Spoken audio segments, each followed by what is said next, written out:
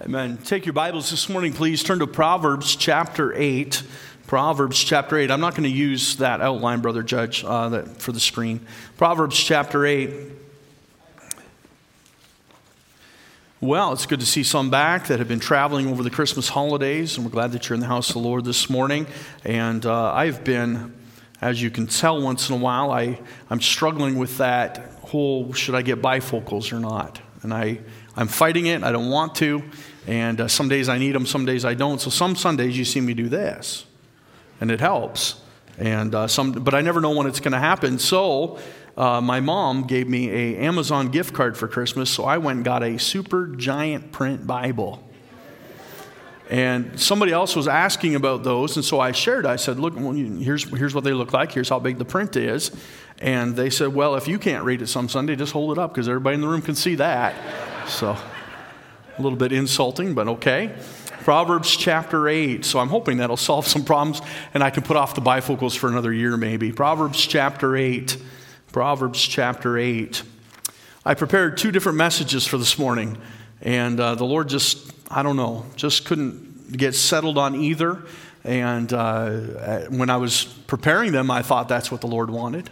And so I'd appreciate your prayers as I'm going to go in a different direction, just some things God was working in my heart this morning. And I woke up early and came in. It was still warm when I came in, so I don't know when the weather changed, but it got cold out there now. And so I came in early and started praying and reading, and I begged my wife if I could miss Sunday school. I help her in her class, and so that I could pray some more. And this is just something the Lord has burdened my heart about. And so I just want to share it with you this morning. And I don't have the 3 points and the introduction and the clean conclusion and all the rest. But it is something that's in my heart, and I just want to share it with you. So Proverbs chapter 8, let's start there. Proverbs chapter 8, and we have some scriptures we'll look at. And we'll try to mind the Lord this morning. I don't mean to say that I'm just winging it. I've through my prayer, I've written down some ideas and some scriptures and some thoughts and prayed over it. And so I trust this is what the Lord wants. Proverbs chapter 8, verse 17. I love them that love me, and those that seek me early shall find me. Why don't we read that aloud together? Why don't we do that? Proverbs chapter 8, verse 17. If you don't have your Bible, I could hold mine up and you could read it. Proverbs chapter 8, verse 17. Let's read it together. I love them that love me, and those that seek me early shall find me. Let's pray. Father, help us. Lord, I've been so thrilled and enthralled about the thoughts of Christ in our music this morning.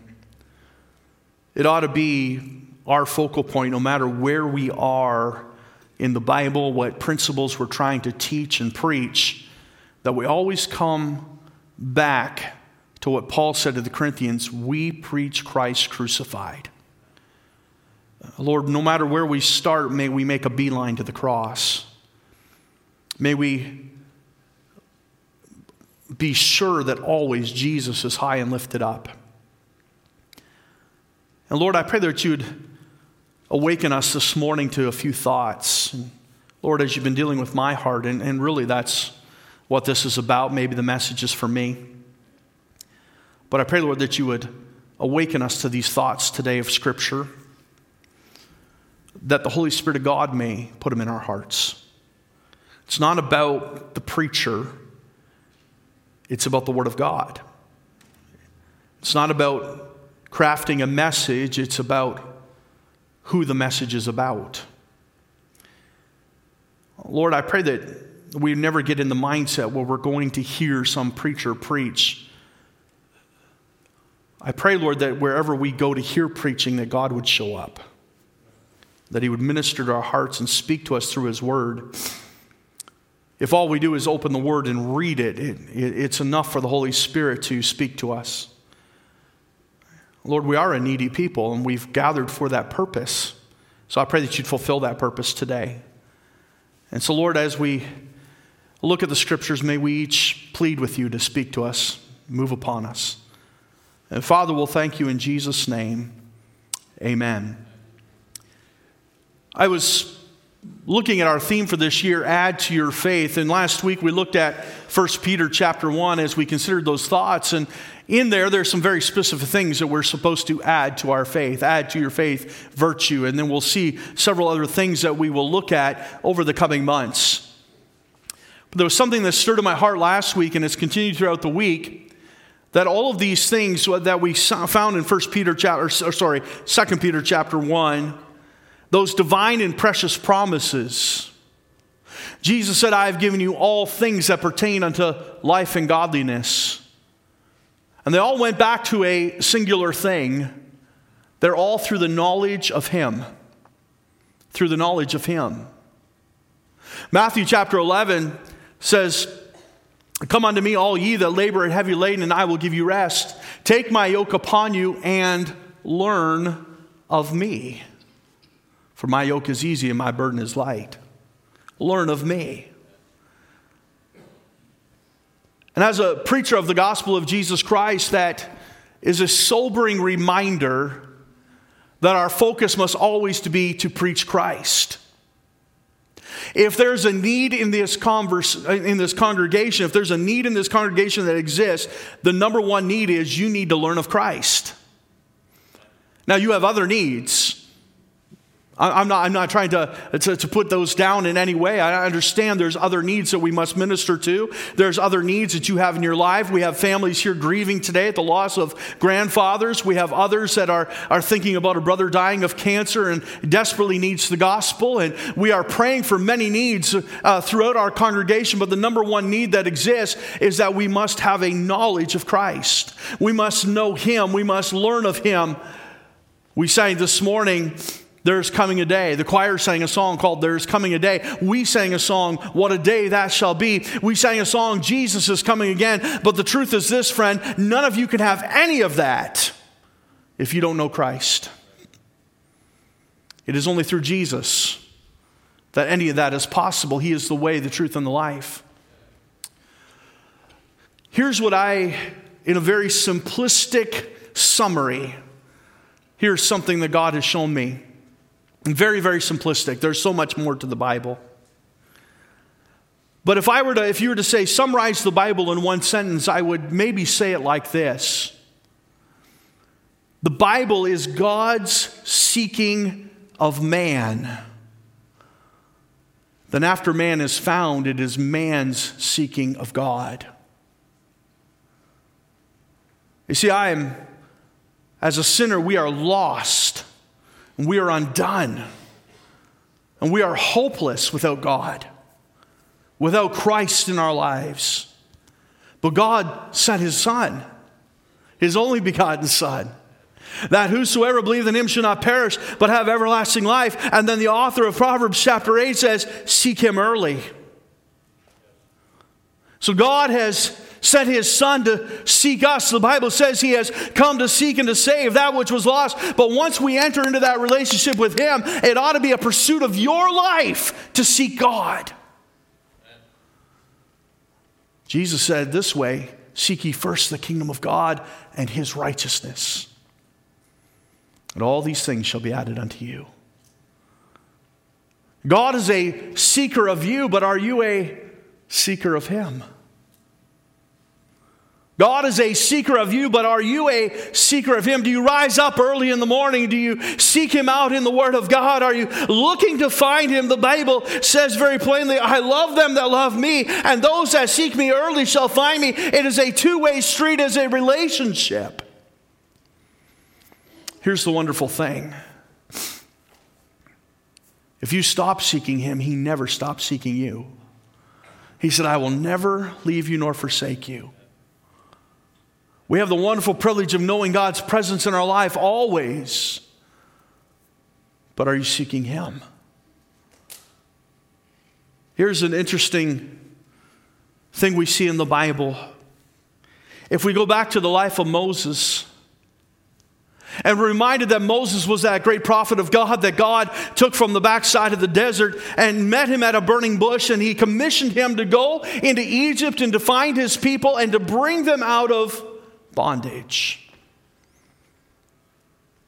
Moses brought them out of bondage, and they came to the mount. And Moses went up into that mountain, received the very law of God, and as he was returning, Moses met his brother there, and they commented, "I hear the sound of war in the camp." And one said, "No, it's not the sound of war you hear, it's the sound of partying." And they returned, and Aaron had made a calf. The people had rebelled against God. And thus it began a hot and cold relationship that Israel had with God. They had just crossed the Red Sea. They had just come out of Egypt and seen the many miracles of God and the plagues that God rained down upon. I'm not talking about an individual healing in some home or some miracle that God did for some little house there in Goshen, but the entire nation experienced the very power and wrath of God. They crossed the Red Sea. They had seen firsthand. They had heard the rumblings in the top of the mountain that caused them to take pause. And now they were rebelling. This rebellion continued throughout the wilderness till they finally got to a point where God said, "I'm not going. I will send my angel before, and they will drive out the Amorites and the Canaanites and the Perizzites and all the inhabitants of the land. But I'm not going. They are a stiff-necked people.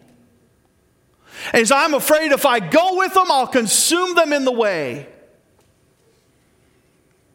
And Moses said this, "Lord, if you're not going, I don't want to go. If your presence doesn't go before us, I have no desire to go. I don't want to go. Please." And the Bible says the Lord repented himself. That doesn't mean he corrected a sin in his life. God is perfect and knows no sin. But because of the pleadings of his man Moses, and God, he got a man that got a hold of God's heart that day, God decided that he would go for the sake of Moses. Later on, a little bit while longer, we see that Moses comes into the land of promise. And upon God's instruction, they built the tabernacle, and the people all spread around there at Shiloh. They built this tabernacle, and Moses would go in and meet with God. And the people would stand at the door of their tents, and they would watch as the cloud would descend if it was daytime and the fire at night. And they'd stand facing that tabernacle as God would meet with Moses. And the Bible says that God spoke to Moses as a man speaks with his friend. An incredible thought. But in that tabernacle was a young man named Joshua. Moses was done speaking with God, and it seems like this happened on several occasions. God would meet with Moses, and Moses would take the mind of the people and pass it on, or the mind of God and pass it on to the people. But one day Joshua was left behind. And the Bible says if he departed not from the temple, the tabernacle. In other words, Joshua was saying, if this is where God's presence is, this is where I'm staying. Why would I go dwell in some tent out there in the plain when I can be here in the presence of God? When I can hear the voice of God? Maybe I'm not supposed to be here. Maybe I'm risking my life listening to the very voice of God, and maybe I shouldn't be in this place, but I'm telling you what, there's nothing but blessing in being in this place when the presence of God is. Later on in Israel's history, we see that the ark is taken by the Philistines. The Ark of the Covenant, of course, was a symbol, but it symbolized the very presence of God among the people. They would carry it into battle.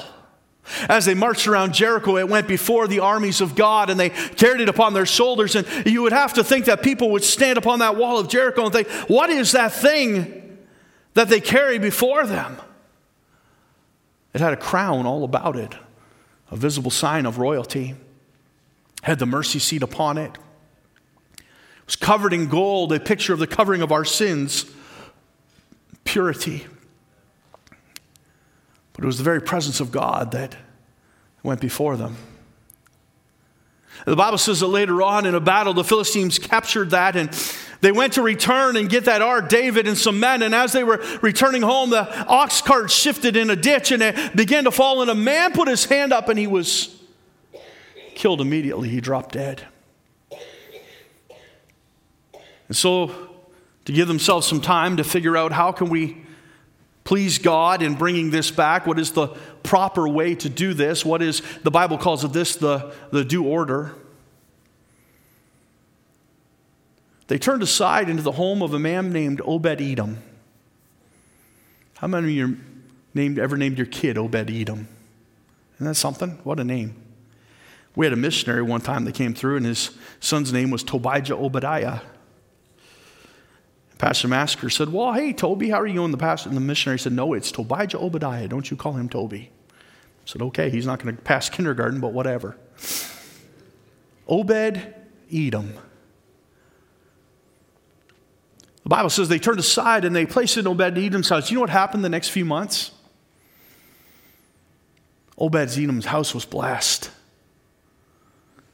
God began to overwhelm him with his presence, and things were just going so well for Obed-Edom that when David returned with a new cart and began to take that ark out of there, Obed-Edom fell in behind with all his family. And they got back to Jerusalem at that time, and he said, well, what do you need me to do? You need me to stand at the doorpost? I'll do that.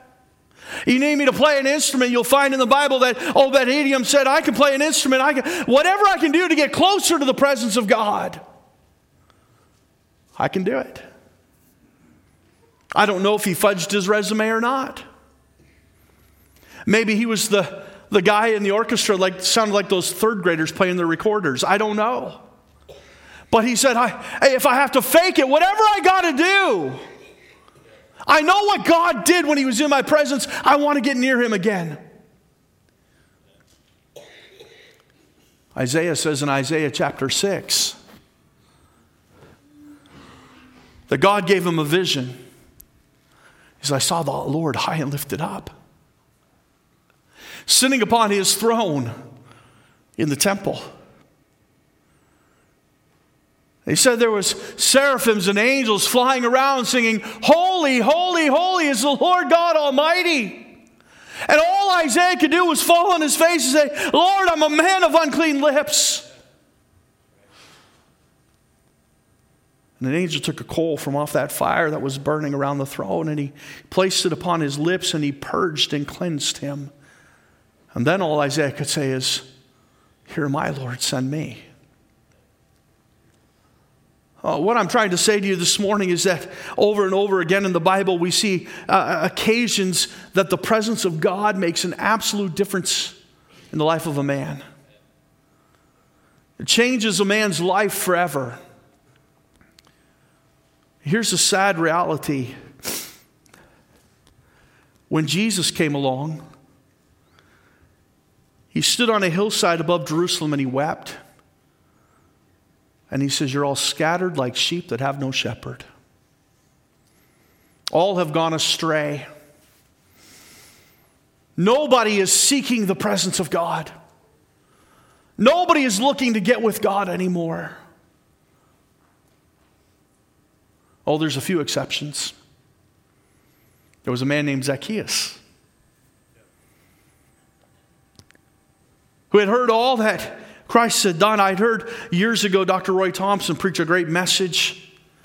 And he wondered aloud in that message, maybe Zacchaeus going house to house was finding in different places that this lady could not pay her taxes because her son had just died.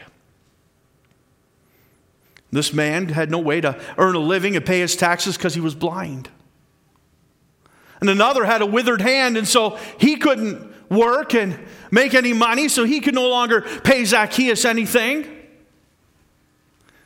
But then maybe later Zacchaeus came back to that widow's house a year later, and a young strapping lad answers the door.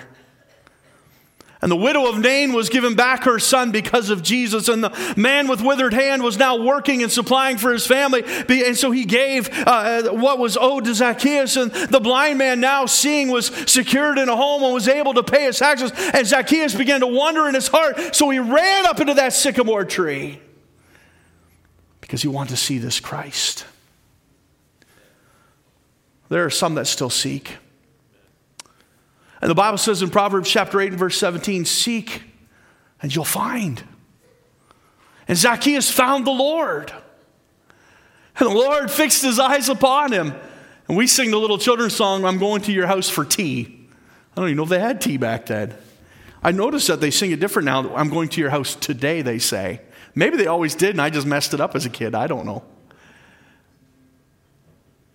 But it resonates in my heart that Jesus said, I want to go to your house, Zacchaeus. Why did Jesus want to go to Zacchaeus' house? Because Zacchaeus was seeking him.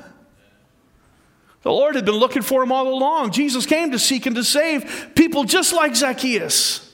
And now Zacchaeus was looking for him. We're reminded of another lady in John chapter 10. The Bible says that she pushed through the crowd and she'd been to many doctors over the years and exhausted all her resources. But she thought, if I could just get to Jesus and touch his hem, I'll be healed. And in that press of that crowd, Jesus turned and said, who touched me? And the disciples thought he was crazy. What do you mean, who touched you, Lord? Everybody's pushing. And his eyes fixed on that lady, and she stood there and said, it was me. But immediately my issue, I could feel strength in my body. You see, among a multitude of people that were scattered as sheep having no shepherd, there were still some that sought him. There were ones that laid at the pool of Bethesda. I had never thought about this before. I heard a preacher, Tony Shirley, preach on this, and he said, I want you to think about this pool of Bethesda, when the angel would come and stir those waters, whoever could get there first. And that man that laid there impotent from his birth, he even expressed to others, there's no man to help me. And so every time the angel stirs the waters, many others get there before me. I don't know how many years he had sat there, but he was always beaten to the water every single time. Brother Shirley made this point. You know, Jesus had to walk by all kinds of other people that were waiting by that pool just to get to that one. And he said, what was the difference? God knew that there was something about that man that says, I'm seeking after the Lord. I'm looking for help. Others might have been trusting in the pool, as was this man, but this man knew that his help would eventually come from the Lord. I just want to ask you this morning, are you seeking him like that? You say, well, I remember a time when God's presence was so real. We talk about his presence. We talk about his promised presence. Well, you know, where two or three are gathered in my name, there I am in the midst. And we just claim that. Almost like, God, you have to do this because you said so. We're having church. God, we're having church tomorrow at 10:30. Make sure you check the bulletin and show up. I mean, honestly, that's sometimes how we treat God. Hey, you can't work God up. You have to call God down. We have to be a people of prayer. We have to seek him. He says, seek me early that I may be found. I'm talking about a relationship. Honestly, some of you just look at the bulletin and say, well, we're meeting with the Lord at 10:30 on Sunday morning. Hey, the Bible says, walk in the Spirit. We need to stop talking about his promised presence and start realizing his manifest presence. God is real. And he wants to be intimately, you say, oh, this hocus pocus Acts, book of Acts stuff. Hey, God is not a man that he should lie. His hand is not shortened. He is not slack concerning his promises. The reason you serve a powerless God is because he's a God of your creating. That's not the God of the Bible. Somehow we got this idea that God is millions of miles away in this place called heaven. Here's what I know. I flew one time on the way to Africa. I landed in London, England. I think it's 6.5. Do you ever stop there on your way to Ireland? Do you have to stop in London, Heathrow? 6.5 hour flight from Toronto, Hamilton. I flew from Toronto. 6.5 hours I can be in London. And I can go up to Buckingham Palace and I can knock on the door all I want. I'm probably not going to get in. Right? I mean, you could tell them all kinds of things. Well, come on, my grandmother's named Elizabeth too. We got all this in common. They don't care. They'd shoot you dead. You try to step a foot. You think those soldiers, they don't move, right? You try stepping a foot in. They'll move. They'll tackle you and they'll kill you. They're going to protect her. You want to try something even more fun? Go over to Iran and try to walk in on the Ayatollah. Oh, man. Adam's been in the military. He'll tell you what will happen. They'll shoot you dead. Probably before you get off the plane. I'm just saying, what other king can you walk right boldly into the throne room? God is not millions of miles away. Because of the blood of Jesus Christ, we can go boldly to the throne of grace. We can stand right before him at any moment. We can spiritually bow our heads right now and instantly transport ourselves into the throne room of grace and find mercy to help in the time of need. But are we seeking him? Are we looking for him? They say, I pray and I never find God. The Bible says, seek him and he shall be found. He's not hiding. It's not a game of Marco Polo. You know what that is? One kid says Marco and the other says Polo, and you try to find each other in the dark. That's not what God's doing. He's a personal, intimate God. I'm working on a sermon. I don't want to give it all away. But in Genesis chapter 4, right at the end of the chapter, Seth had a son named Enos. There's another good name, Enos. And it says, in those days, man began to call upon the name of the Lord. Think about this. The Bible says in Acts chapter 10 that the believers were called Christians first at Antioch. And so that's the title we've run with. We're Christians, or we're believers, or we're followers of Christ, or we've got all kinds of titles. Before that, the people of God were the Jews. But before the Jews were around, do you know what they were called? The people who called upon the name of the Lord. And God, in his mercy, do you know what he did that very moment? He began to say this, call upon me and I'll show you great and wondrous things. Whosoever shall call upon the name of the Lord shall be saved. God just humbled himself and became a man. And over in the Bible, he says, call upon me, call upon me, call upon me. Why? Because the people said, we're ones who call upon God. He said, all right, if that's what you want to call yourselves, fine, call upon me. Seek me, and I shall be found. Our theme for this year is spiritual growth. Add to your faith. You know the best way to add to your faith is get along with God. Seek him. I'm going to be honest, I could start in Genesis 1:1, go to Revelation chapter 22, verse 21. We could teach every verse of the Bible this year. I could bring in some of the greatest scholars in Christendom, and we could just continuously, day and night, preach and teach the Bible over and over again. And by the way, the Word of God will not return void. It'll have a great impact. But friends, your hearts have to be in tune. You have to be seeking God. John, the Revelator, and I may preach this tonight, said this, I was in the Spirit on the Lord's day. And never did a man learn so much in one day as John the Revelator did on that day. Most of the books of the Bible were written over hundreds of years and over a period of time and over a lifespan of 30 years. We see them recording the life of Christ, and we see all kinds of things that are written. Some are shorter. There are epistles that were written to churches, and Paul would sit down with a scribe and write those in maybe a few hours. But John the Revelator wrote 22 chapters in one vision.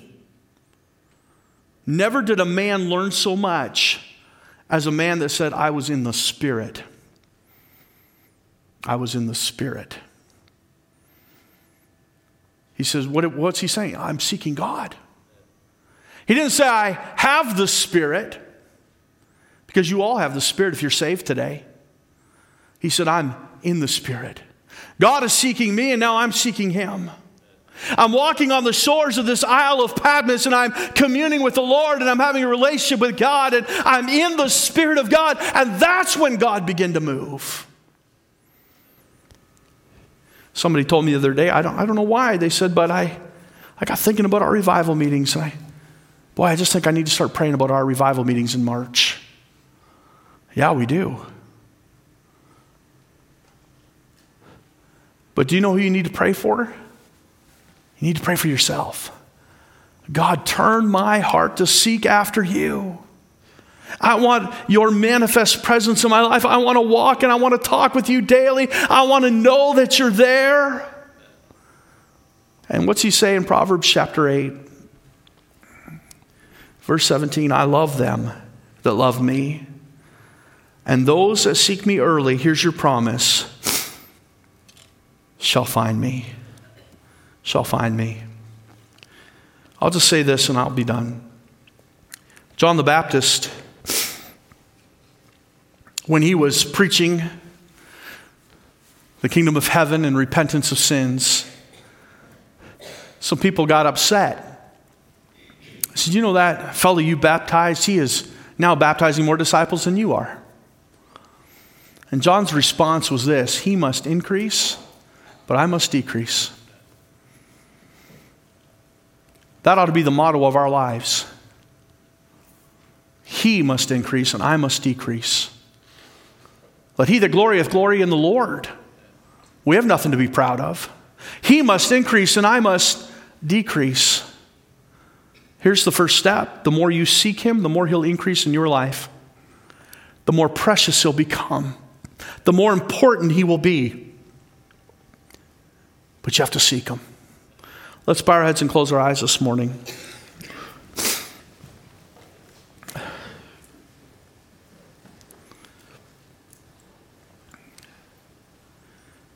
Why don't we stand to our feet? The instruments are going to begin to play. If God has spoke to your heart, the altar's open even now.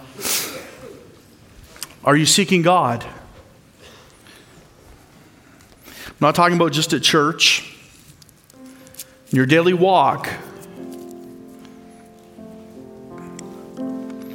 When you open the Bible, listen, there's nothing wrong with reading the Bible. I mean, just open the Bible and read. It's so good for you. It's healthy. It's helpful. But when you open your Bible, do you say to yourself, God, let me see you. Let me know you better. Let me draw closer to you in this time. Are you seeking him? When you pray, can you picture that throne room? Never has been a throne room on earth that you can just walk into with a full invitation.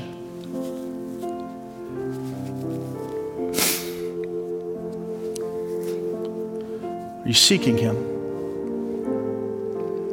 Brother Baker's going to sing a hymn, If God Has Spoke to Your Heart. Would you come? Let me ask you this. Do you know Christ as your Savior? He's been seeking you.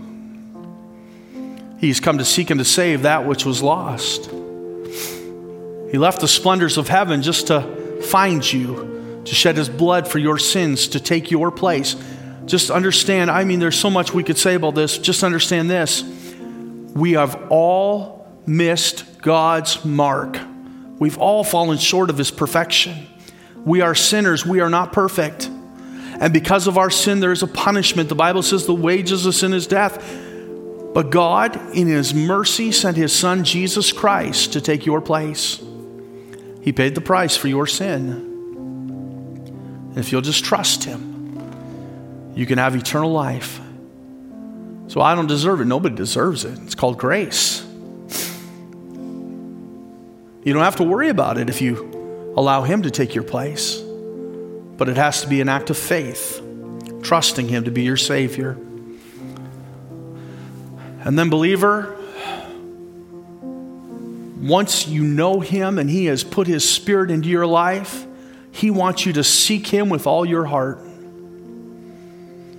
It ought to be the very passion of our souls to know Him. The Bible says to know Him is to know the power of His resurrection. That we have divine and precious promises through the knowledge of Him. He has given us all things that pertain unto life and godliness through the knowledge of Him. It all comes back to knowing Christ. And that relationship just empowers your life and infuses something into you that cannot be explained but God. Let's sing this chorus together. If God has spoke to your heart, if you want to pray with somebody, if you'd like somebody to show you from a Bible how you can know Jesus, just step out and meet me down here at the front.